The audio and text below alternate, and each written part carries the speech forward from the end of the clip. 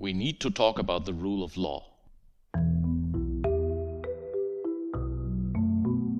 A podcast by Verfassungsblog and Deutscher Anwaltsverein.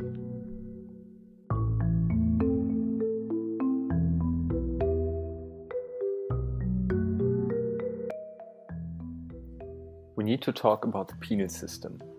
In European criminal law, there largely is consensus that criminal law should be ultima ratio, that is, the last resort when the law is applied and executed. However, criminal law and the penal system at large have also proven to be an efficient way to silence political opponents and citizens turning against the government by literally barring them from raising their voice in public. We have seen examples for this in Europe, and we'll have to talk about that today. But there are more aspects to this topic. How are prison systems being used as a tool by autocratic-leaning governments? And how is the relationship between the penal system and the rule of law in the area of freedom, security, and justice that the European Union aspires to be? This is what we'll discuss in this week's episode of We Need to Talk About the Rule of Law, brought to you by Verfassungsblog and the German Bar Association, Deutscher Anwaltsverein, with our fantastic guests. Laure Baudrier-Gérard is a solicitor and the European Legal Director of Fair Trials, a worldwide criminal justice watchdog.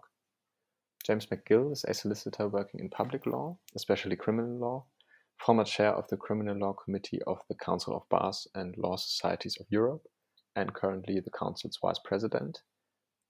And with Carolie Barth, a professor at the Central European University, teaching human rights law and constitutional theory, and chair of the university's human rights program. I'm Bernhard Kokott, a member of Verfassungsblog's editorial team, and this is We Need to Talk About the Rule of Law. Hello to all, happy to have you on the show. I would like to begin by asking you, Mrs. Baudrier, what a penal system in a legal order emphasizing the rule of law would ideally look like. Thank you. Well, in a legal order emphasizing the rule of law, criminal justice systems would be fair and effective and respect the fundamental human right to a fair trial, because criminal prosecutions and investigations, convictions have severe implications on the person accused. They result in long-lasting stigma, in the loss of employment prospects, in the breakdown of family relationships, and a huge impact on civil liberties, in addition to the potential loss of liberty and imposition of severe penalties. So, criminal justice measures are some of the harshest measures that a state can take against a person. And for this to be a legitimate use of state power, international law requires that key principles of fairness to be respected. And these principles are essentially designed to ensure fair outcome, so to limit the risk of people being wrongly convicted, and also to ensure a fair process in which a person has the ability to participate in the trial in an effective and in an active way. And although we typically look at fairness of criminal justice systems by reference to fairness to the accused person themselves, we can also look at the broader ramifications of a fair and effective system. Broader ramifications that ensure that people, in general, citizens, have trust in the criminal justice system. So let me explain. States have legitimate reasons to give law enforcement authorities the powers, legal powers, to investigate and prosecute crime. But this doesn't mean that they have a blank check to do whatever they want. They're rightly required to operate within the law. And one of the functions of a fair and open criminal justice system is to expose whether law enforcement authorities have exceeded their legal powers. This function is fundamental in a system that seeks to uphold the rule of law, ensure the fairness of the criminal trial, and remove in this way incentives for law enforcement authority to act outside the law. So beyond the impact of the accused, assessing whether law enforcement authorities have acted within their legal powers in a way that is proportionate is also a key element to a fair criminal justice process. And that key check on the legality and the proportionality of the use of law enforcement measures occurs at trial or shortly before trial.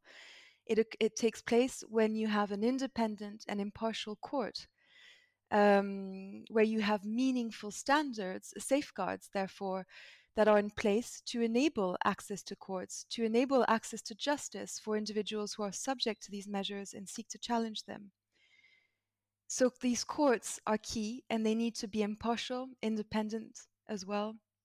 They need to be sufficiently well resourced, funded, staffed, equipped to carry out this key function.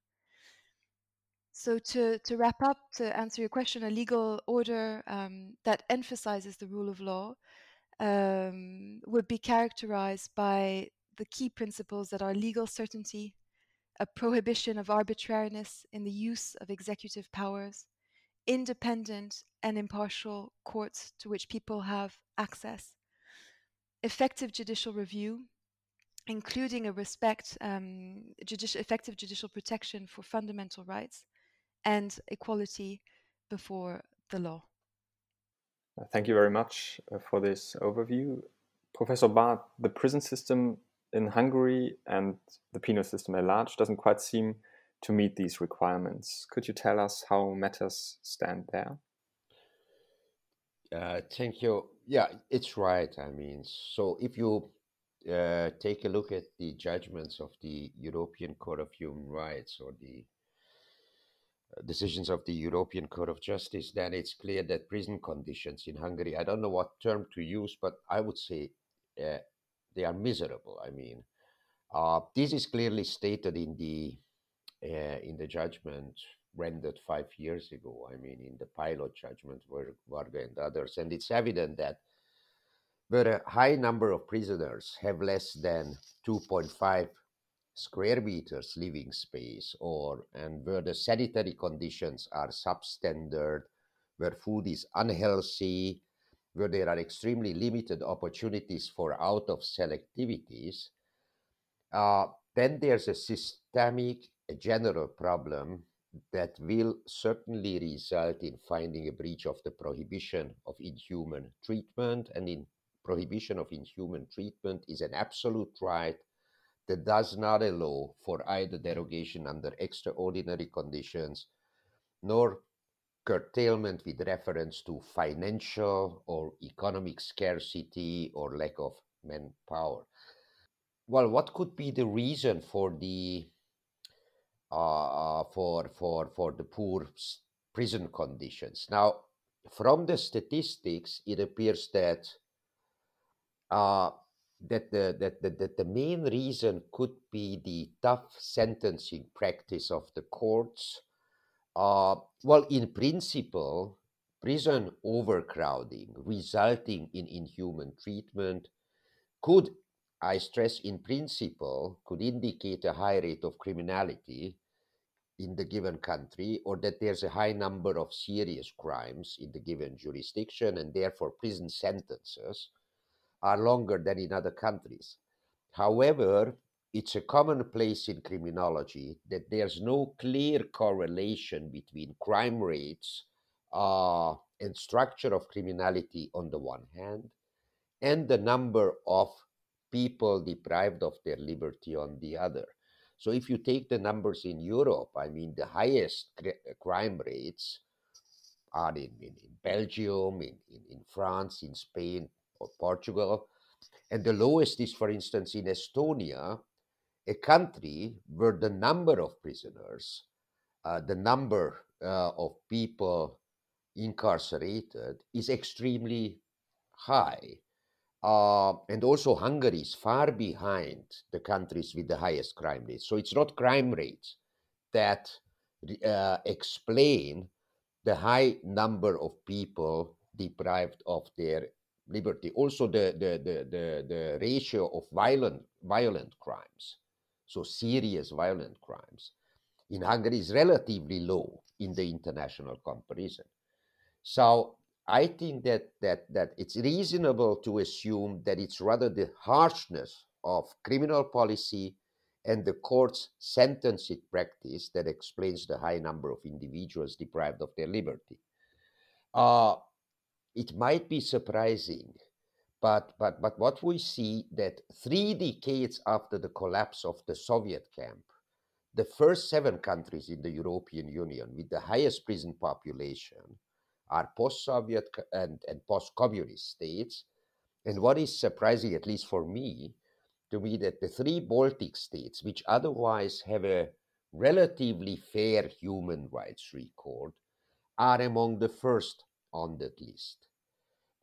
Although I must say, I mean, that the Baltic states have made considerable progress over the last decade. They have reduced the number of inmates considerably. If we compare the numbers, let's say 10 years ago with those of today, this was not the case in Hungary. Uh, there was rather a slight increase in the number of inmates per inhabitants in Hungary over the last decade.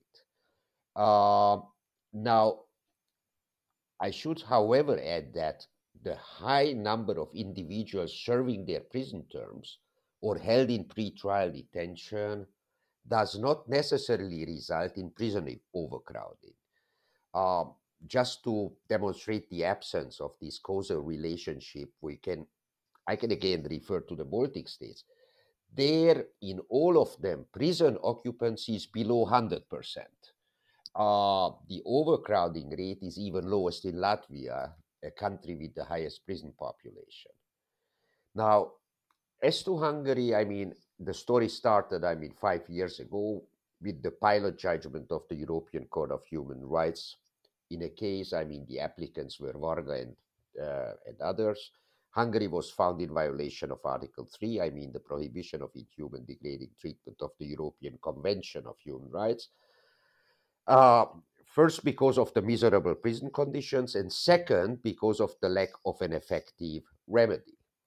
Now, there have been several applications of the same time submitted to the Strasbourg court, and therefore the court found that all these applications originated in a widespread, recurrent, persistent problem within the Hungarian prison system.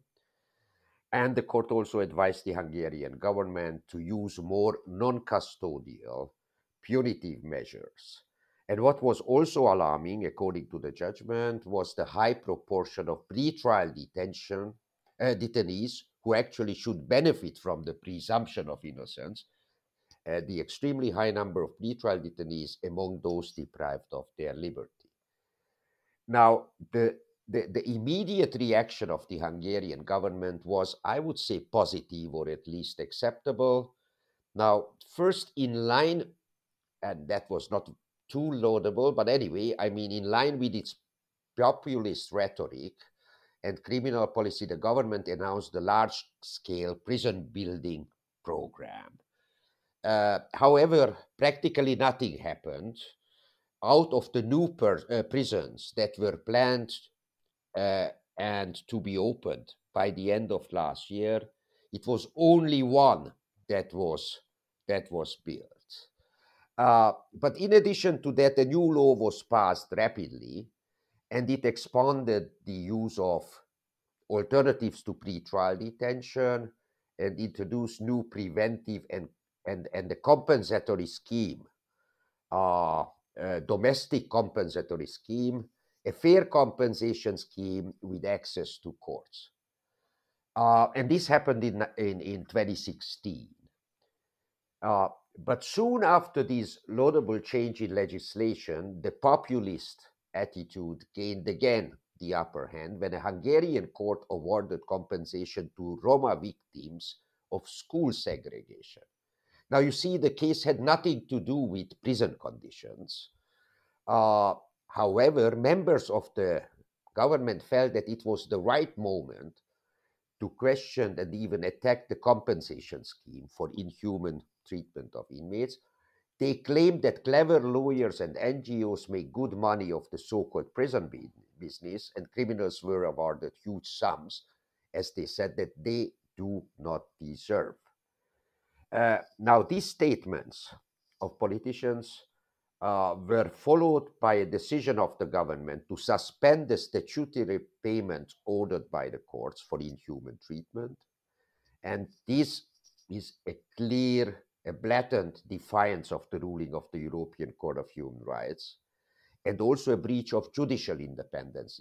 And this I would like to stress. It's namely part of judicial independence, termed sometimes in scholarly writings as fundamental independence, that court rulings are not amended, are not annulled by other branches of government. Now, this decision of the government was then confirmed by Parliament. So the law said that until June 15 this year, no payments to be made. Then, with reference to the pandemic, this deadline was later further extended. And the law also called upon the government to submit a bill on compensation, a new bill on compensation for inhuman treatment by May of this year.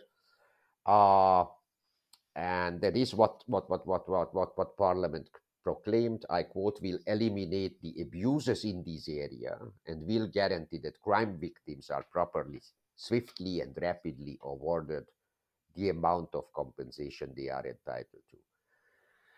Now, what is positive in that law is that it is admitted that prison overcrowding and poor detention conditions were the cause for compensation claims, and therefore the government is called upon to take measures which guarantee that prison occupancy will not exceed 100%. The deadline was set at September, the end of September this year. And of course, due to the pandemic, this probably has not been observed. But I have no exact information. But anyway, the law says that the government has to ensure that prison occupancy will not exceed 100%. Now,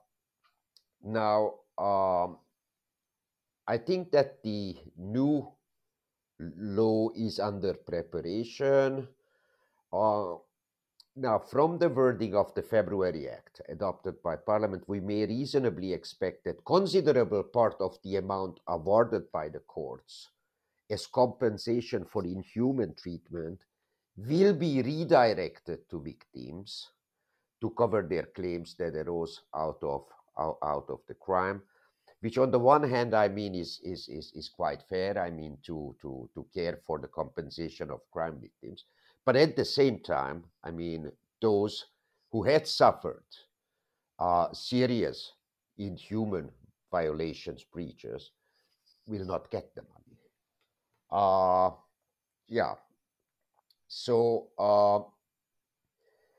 well, on the surface, it's all about square meters and cubic meters that can be remedied by building new prisons or general amnesties if the government decides not to change its punitive criminal policy. But I think that there is even more at stake, since all that happened in Hungary before, around, and after the decision of the European Human Rights Court 5 years ago, this portrays perfectly the concerted attack on the rule of law and human rights, so typical for the last 10 years in Hungary. While this anti-rule of law and anti-human rights policy can well be demonstrated on how prison overcrowding has been coped with, how the problem had been communicated, how this has been handled, pointing at the same time to a general backsliding of the rule of law in Hungary. So it's not just about, the whole story is not just about treatment of prisoners, but it reflects, the way it was treated, the way it was communicated, the steps that have been taken. This demonstrates quite well, this general backsliding in the rule of law in my country. Well, it shows first the cynical disregard or non-observance of international obligations. Well, this is evidenced first by the suspension of payments, which is at the same time the suspension of the execution of a pilot judgment of an international court. So a cynical disregard of the country's international obligations. Second, the government, yet before the Varga decision, decided to soften the categorical express requirement of cell space by providing the 3.5 square meters living space is to be guaranteed, and this was the change, as far as possible. Okay, the previous rule, which was a must, okay, has been transformed into an aspiration norm, or as lawyers would say, it was transformed into a lex imperfecta, that is a rule with no sanction attached to its non-observance. And this again shows the cynicism and how human rights standards are valued. And third, well, the Strasbourg Court's decision and the subsequent measures to implement the decision were abused by the government in that they appealed to the populist attitudes shared by many. It's not by chance that the suspension of compensation sums for inhuman treatment in prisons was joined up with the Prime Minister publicly expressing his indignation over the compensation granted by a court decision to Roma children who were found to be victims of school segregation. So by this, the Prime Minister could mobilize anti-Roma attitudes that unfortunately are prevalent in this country for intensifying hostility towards those inmates who enforce their legitimate rights. And okay, but let us be generous and accept that appealing to people's prejudice to appeal to the evil in man is part of politics and must not be followed by action, and is therefore no explicit attack on the rule of law or attack on human rights. However, stigmatizing those who enforce their legitimate claims was coupled with a general campaign against those who have an immense role to play in protecting human rights, in preserving the rule of law. Lawyers who assisted inmates were accused of doing lucrative prison business. Under attack were primarily the lawyers working for human rights NGOs, who were, of course, labeled as Soros-financed NGOs. And these NGOs, the Helsinki Committee, among others, I mean, which is a very effective NGO, in spite of the government attacks, they have previously branded and stigmatized as foreign agents by the law that was adopted in 2017, which was found in violation of EU law by the European Court of Justice this summer. Even more disquieting is the denunciation of courts, who by awarding compensation did just what the law required them to do. This is all the more alarming since the judiciary is constantly under pressure, since it seems the only institution that has not been fully captured by the regime. But that's another story. I mean, how the Constitutional Court was captured and what steps have been taken by the regime. So we see in the prison system and the penal system in Hungary the same large-scale attack on the rule of law that we witness in other Exactly. I mean, domains. that's what I wish to demonstrate. I mean, because Yes. normally, if you look at the rule of law report, there is not that much on criminal justice. There is not that much on prison system. But I mean, these deficiencies in the prison system and how the whole problem is handled, it clearly reflects the general attitude towards the rule of law. That's what I wish to demonstrate. Thank you. And I think since there are attacks on the rule of law in other member states of the European Union, Mrs. Baudrier, could you tell us a little about penal systems and their problems in other member states of the European Union? And are there any alarming trends to be witnessed right now?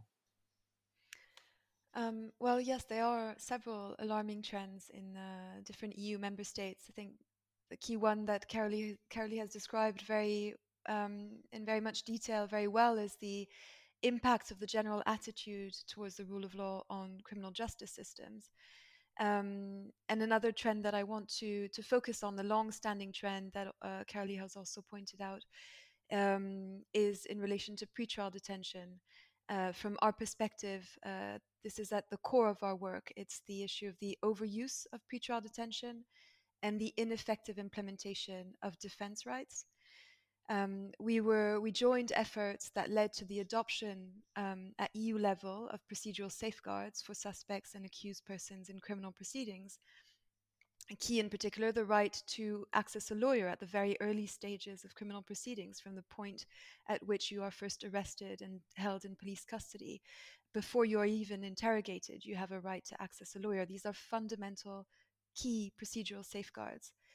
But still, there's a huge amount of work to be done to ensure that these rights are actually translated into practice and are effectively implemented at a domestic level, at a local level.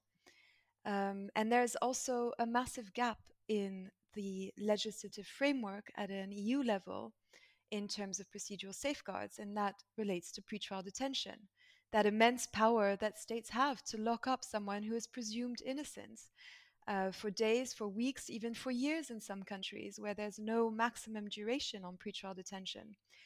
So this is before any court of law has found them to be guilty. And in Europe, we're talking over 1/5 of our prison population. So that's over 100,000 people today are held in pretrial detention. So why so many? Why this long-standing issue? In our view and from our research, it simply remains too easy for prosecutors to ask for pretrial detention and for judges to send someone off to prison. There's a problem with judicial culture. There's an ease with which prison appears to be the appropriate option. And we see that prison is overused as a result of different failures at a policy level, at a legislative level, and at a practical level, all of which are well documented in plenty of research, particularly in the fields of social sciences and criminology. So this practice, this ongoing practice of keeping defendants in detention without a specific legal basis or clear rules governing their situation, is incompatible with fundamental rights, with principles of legal certainty, and protection from arbitrariness. And the EU member states in this respect are, of course, all subject to the European Convention of Human Rights, but as we've heard from Carolee, their obligations are often disregarded. It's not only a problem in Hungary. And we've seen that the European Court of Human Rights has regularly indicated that overuse of pretrial detention is directly associated with prison overcrowding and causing a cause of poor prison conditions that European jails face today, including in Belgium, in Romania, and France, where prison conditions are so bad that they fall below our fundamental right to be free from inhumane and degrading treatment. And most recently, in respect of France, we had a condemnation from the European Court of Human Rights in January in respect of its poor prison conditions. And in contrast to the follow-up that Carolee described in Hungary to such a ruling, the French government hasn't taken action, but instead we've seen the courts step up, the Court of Cassation and the Constitutional Court, who have issued rulings asking the government to adopt legislation to remedy this situation, recognizing that the current legal framework, which does not enable a person to seek a remedy before the courts in respect of their poor prison conditions, is not constitutional. So for years, we've seen in most of European jails, prison overcrowding, prison number rising, prison seen as a solution to all sorts of social ills. Tough on crime politics tell us that we need to put people behind bars to keep us safe, which, as Carolee has pointed out, in research, there's no link between a prison population and crime rates. And recently, the COVID-19 crisis has shown us that it doesn't have to be like that.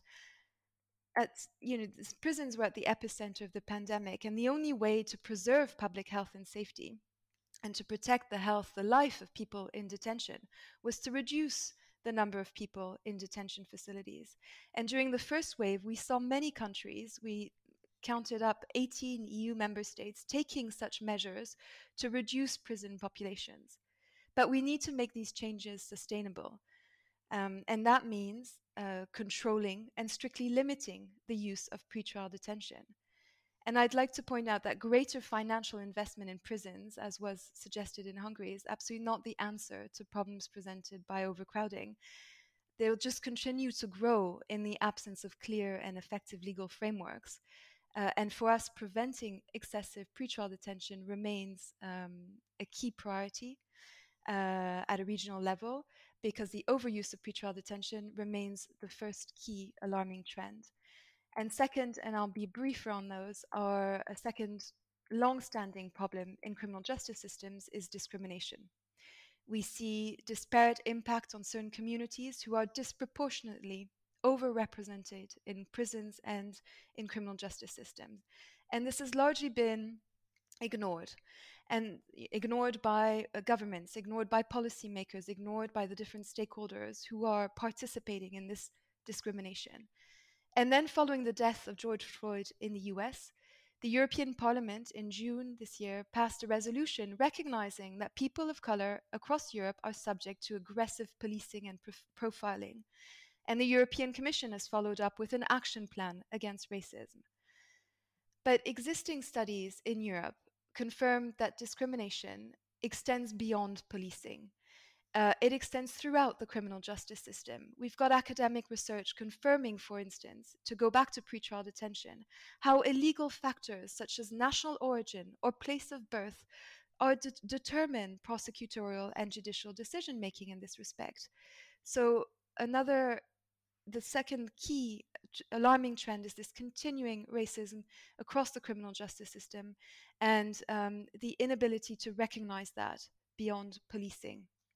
And third, the other alarming trend is part of this inevitable shift towards digitalization. Again, the ongoing COVID-19 pandemic has created a real opportunities to speed up the digitalization of justice system. This may have benefits, efficiency benefits in particular. But as part of that trend, we also see threats to defense rights through the use of technology, for instance, to replace in-person hearings, people attending their hearings in court in person, or the replacement of a remote technology instead of in-person legal assistance, of a lawyer attending their client in person in police custody.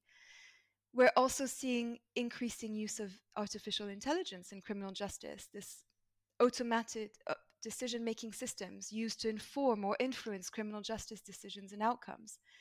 These are packaged for us as helping make our justice systems more efficient, but at what cost? Artificial intelligence is based on existing police data and will only reproduce and amplify existing discrimination in the system, leading to more unfairness and injustice. So this is the third really alarming trend. And then I'd like to highlight a fourth one: the increasing state intrusion on our private lives. This ability of state authorities to gather digital data from anyone, giving them a pretty complete picture of each and one of us, our movements, our healths, our conversation. We're seeing such a blurring of the lines between surveillance and criminal investigations. Are we talking about a surveillance legal framework, a criminal investigation framework or measure? This blurring that's happening is very worrying. And it's become relevant again in the context of the pandemic, the ongoing pandemic, where many countries introduced legislation to broaden the powers of authorities to collect private information, including a person's movements and contacts from their mobile phones, all this in the name of public health. So 4 key worrying trends from our perspective that mean that it's definitely not a time to sacrifice safeguards and rights in the name of efficiency. Thank you very much. Mr. McGill, the European Union itself has begun to weigh in on criminal justice. The European arrest warrant, for example, serves as a framework for extraditions between member states. And against the backdrop of what we've just heard about the shortcomings of the penal systems of numerous member states, how would you evaluate the European arrest warrant from a rule of law perspective? And after everything we've just heard, do we have to see the principle of mutual recognition and mutual trust that is instrumental to the European arrest warrant as contaminating the rule of law on the EU level?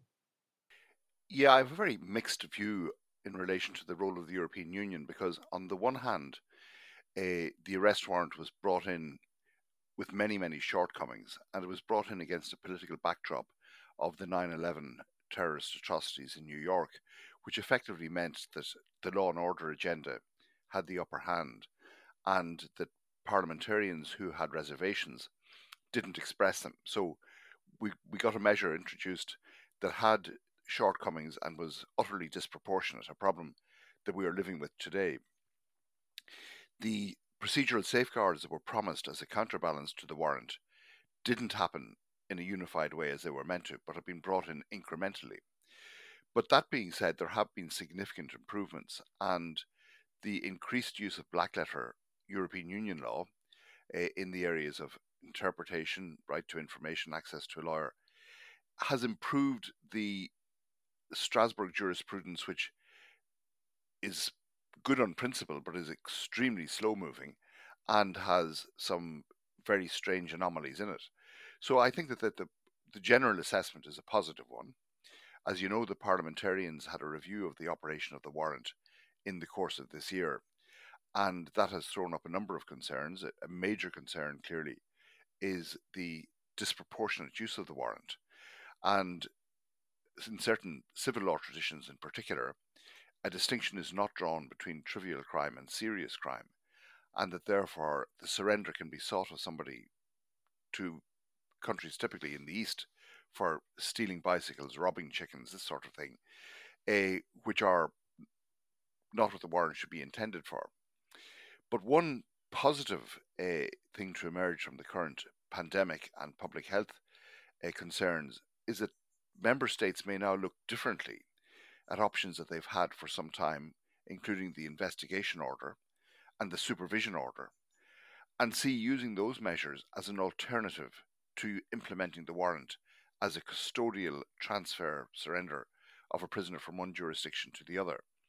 So I think that we may be seeing European Union rights through a different prism, and member states who had been inclined only to look at the law and order agenda may now also look at other agendas, the individual rights, but the general public rights in terms of public health issues.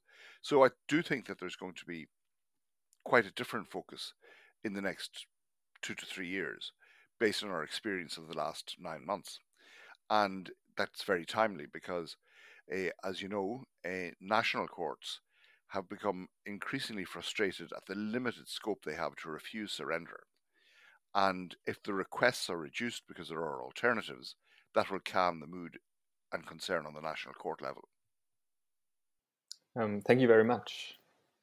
In Turkey, a state still applying for membership of the European Union after all, the penal system is relentlessly used to silence political opponents without due process.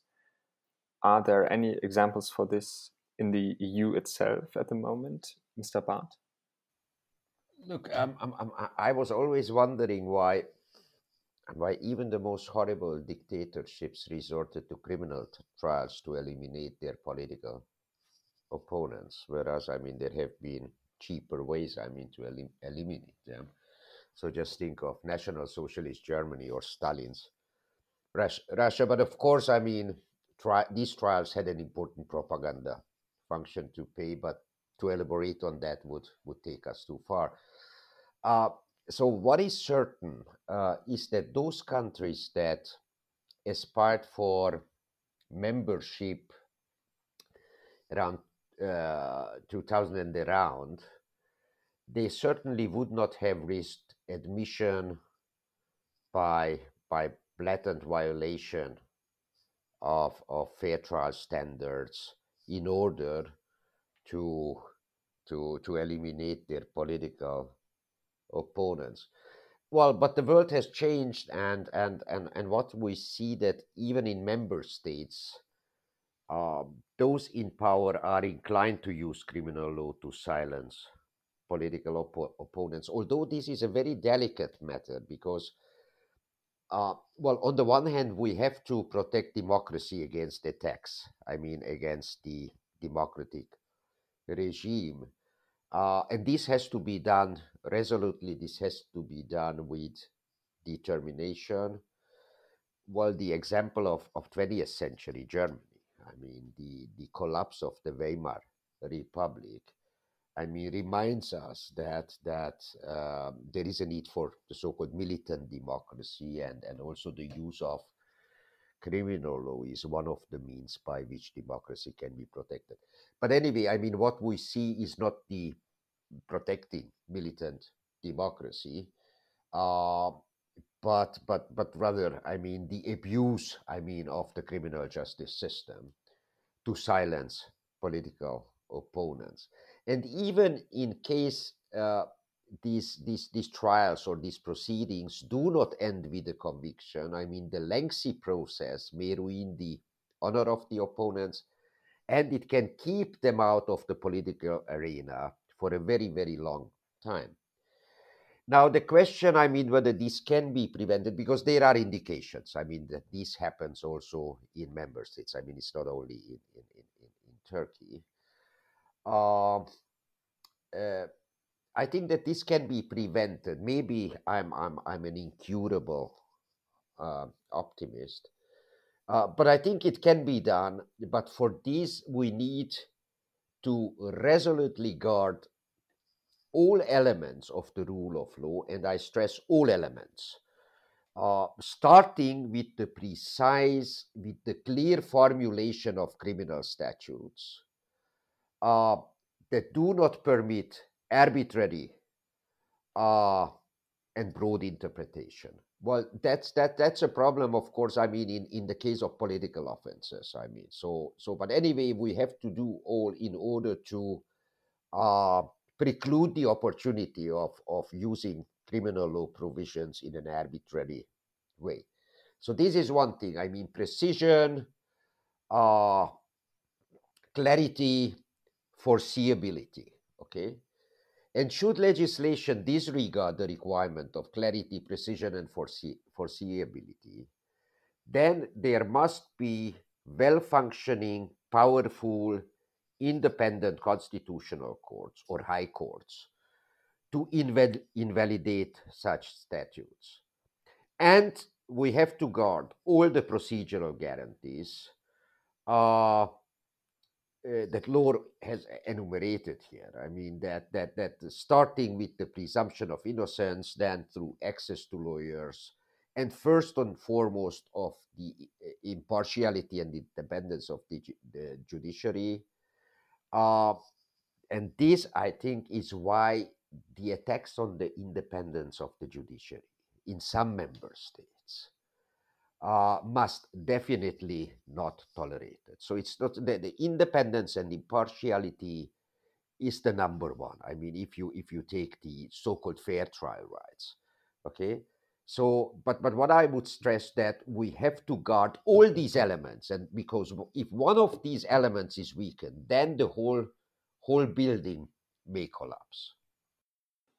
Thank you, Mr. Barth. We have talked about how delicate the penal system is in the context of the rule of law. And we have talked about the EU itself now engaging in criminal justice. And in the context of anti-corruption measures, the European institutions in 2017 decided to establish a European Public Prosecutor's Office with own prosecutorial powers. Are we on the way towards a European penal system? And would that be a step in the right direction? Mr. McGill? Well, I'm not sure that I completely would be on the same page with that. I mean, I think that the difficulty that we have is that the practitioner awareness of the opportunities to use the mechanism of the union to promote fundamental rights is not where it should be. And that is partly due to a failure on the part of the member states in providing a training resource. I mean, typically through Eurojust, there is ample training for judges and prosecutors, but the training is not made available to defense practitioners at anything like the same level, which means that the resources that are available in terms of the legal mechanisms are underused. And I know that Laurie, for instance, is doing a lot of work on this, and in the CCBE, we're trying to raise awareness, and the European Criminal Bar Association are adopting the same approach. But the reality, I think, is that the opportunities are there, but they're underappreciated. And it requires a certain level of consciousness raising for practitioners representing their clients to invoke the measures that are available, and the 267 reference to the court is obviously one of the key opportunities in that regard. Thank you. And to conclude our discussion, I have a question that I would like to ask the three of you, which is, can you imagine a point in the near or in the more distant future where the area of freedom, security, and justice turns into an area of extradition, unprotectedness, and injustice? Mrs. Baudrier, would you like to start? Well, we're seeing populist, tough on crime policies that link incarceration with security, with growing prison populations, as if putting people in prison makes us safer. And we're seeing fundamental rights being balanced out with the so-called right to security as a way to cancel out fundamental rights, as a way as if one goes against the other. And recently, we've seen national emergency measures taken since the outbreak of the pandemic that have threatened fundamental rights further in the name of public health. This impact was felt not only in terms of the extraordinary powers that were granted to governments and the reduction of parliamentary scrutiny and judicial oversight, but also in terms of the severe curtailments of a range of fundamental rights, including defense rights and the right to a fair trial. So this is alarming, but I want to be positive and to call for resistance, for us to resist this trend, because the key role of human rights is to act as a check on power, to protect the rights of people who are most vulnerable to abuse, people who are overlooked or forgotten, people who are not valued, people who are marginalized or demonized, those who are targeted by populist politicians or not protected by majority parties, those that don't help politicians win. So to avert this risk of injustice, of arbitrariness, we need to continue working on promoting fundamental rights, and we have regional institutions that are strong and that need to take leadership here. The Council of Europe, through the Convention on Human Rights, the EU institutions, through the EU Charter of Fundamental Rights. We have the Treaty on European Union, the common values on respect for human dignity, freedom, democracy, equality, the rule of law, human rights. All of these are sound basis for the EU taking a lead role in evaluating and supervising fundamental rights protections and rule of law across member states. But these regional institutions also need to engage and involve different local stakeholders, national human rights institutes, civil society, engaged academics, brave lawyers, and independent judges. We need to strengthen the watchdog functions of these national actors in order to make sure that we don't inadvertently slip towards an area that you've described as extradition, unprotectedness, and injustice. Thank you very much, Mrs. Baudrier. And I've noted that you've chosen quite similar words than words quite similar to those President-elect Joe Biden chose over the weekend, calling for the era of demonization to end now. Maybe this is a task for our time. Mr. McGill. Well, I suppose the first thing I would say is that we always have to be on guard, that we watch developments to ensure that they are not regressive and that hard fought for freedoms are not eroded. But I'm looking at this from the very special perspective of being in Ireland, where Brexit is about to impact on part of our island and on the United Kingdom generally. And I would have to ask myself the question, where would I be happier? In a European Union with all its problems, or as a standalone United Kingdom without access to the Court of Justice? Their politicians simply don't understand that they're still within the Council of Europe and that cases can still be referred to the Strasbourg Court. But the reality is that the measures that are progressive, which are for the benefit of all citizens, will not be available through the Luxembourg Court to people in the United Kingdom.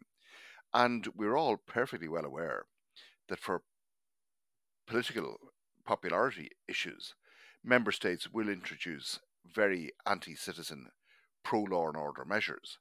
But when they're capable of being challenged by reference to the Charter, there's a protection there. And the United Kingdom are giving away that protection. So, for my money, I will happily stay in the European Union. Thank you, Mr. McGill. Mr. Barth, finally. Yeah, well, actually, history shows, and it's not only cooperation within the European Union, but in general, I mean, if cooperation intensifies, I mean, between states, this normally results in over-criminalization and not the other way around. So we have to be aware, I mean, that if there is stronger cooperation, there is always the risk, I mean, of over-criminalization and tougher sanctions. And I think that when the principle of mutual recognition was extended to this area, I mean, of the justice area, everyone was knew that whereas in other areas this will result in more liberty, in the area of justice, this will actually strengthen the state power. And we have to be aware that's the price that we pay for that. And that's the risk. And I think that those institutions that may counterbalance, I mean, this tendency that are not welcome, that can counterbalance this tendency. And I mean here now, well, once more, I mean the European Human Rights Court, the European Court of Justice, but also domestic courts. I mean the domestic national constitutional courts could also have a role in banning this tendency, I mean, of over-criminalization and tougher sanctions and the move towards a police state. And I must say that I think that once they realize, I mean, that's their role, which they did, but we have to be on guard, as James said, that they should not forget, I mean, that in order to have this equilibrium, I mean, these courts have to be not only kept alive, but strengthened. And we have to care that their decisions are in fact implemented and not disregarded. Thank you very much, Mrs. Boulry-Gérard, Mr. McGill, and Professor Barth for talking about the penal system with me. And thanks to all of you for listening to this episode of We Need to Talk About the Rule of Law. Please join us again next week for an episode on refugees and migration law. And in the meantime, we appreciate your feedback on Twitter and Instagram with the hashtag LawRules and on Verfassungsblog. See you next Wednesday.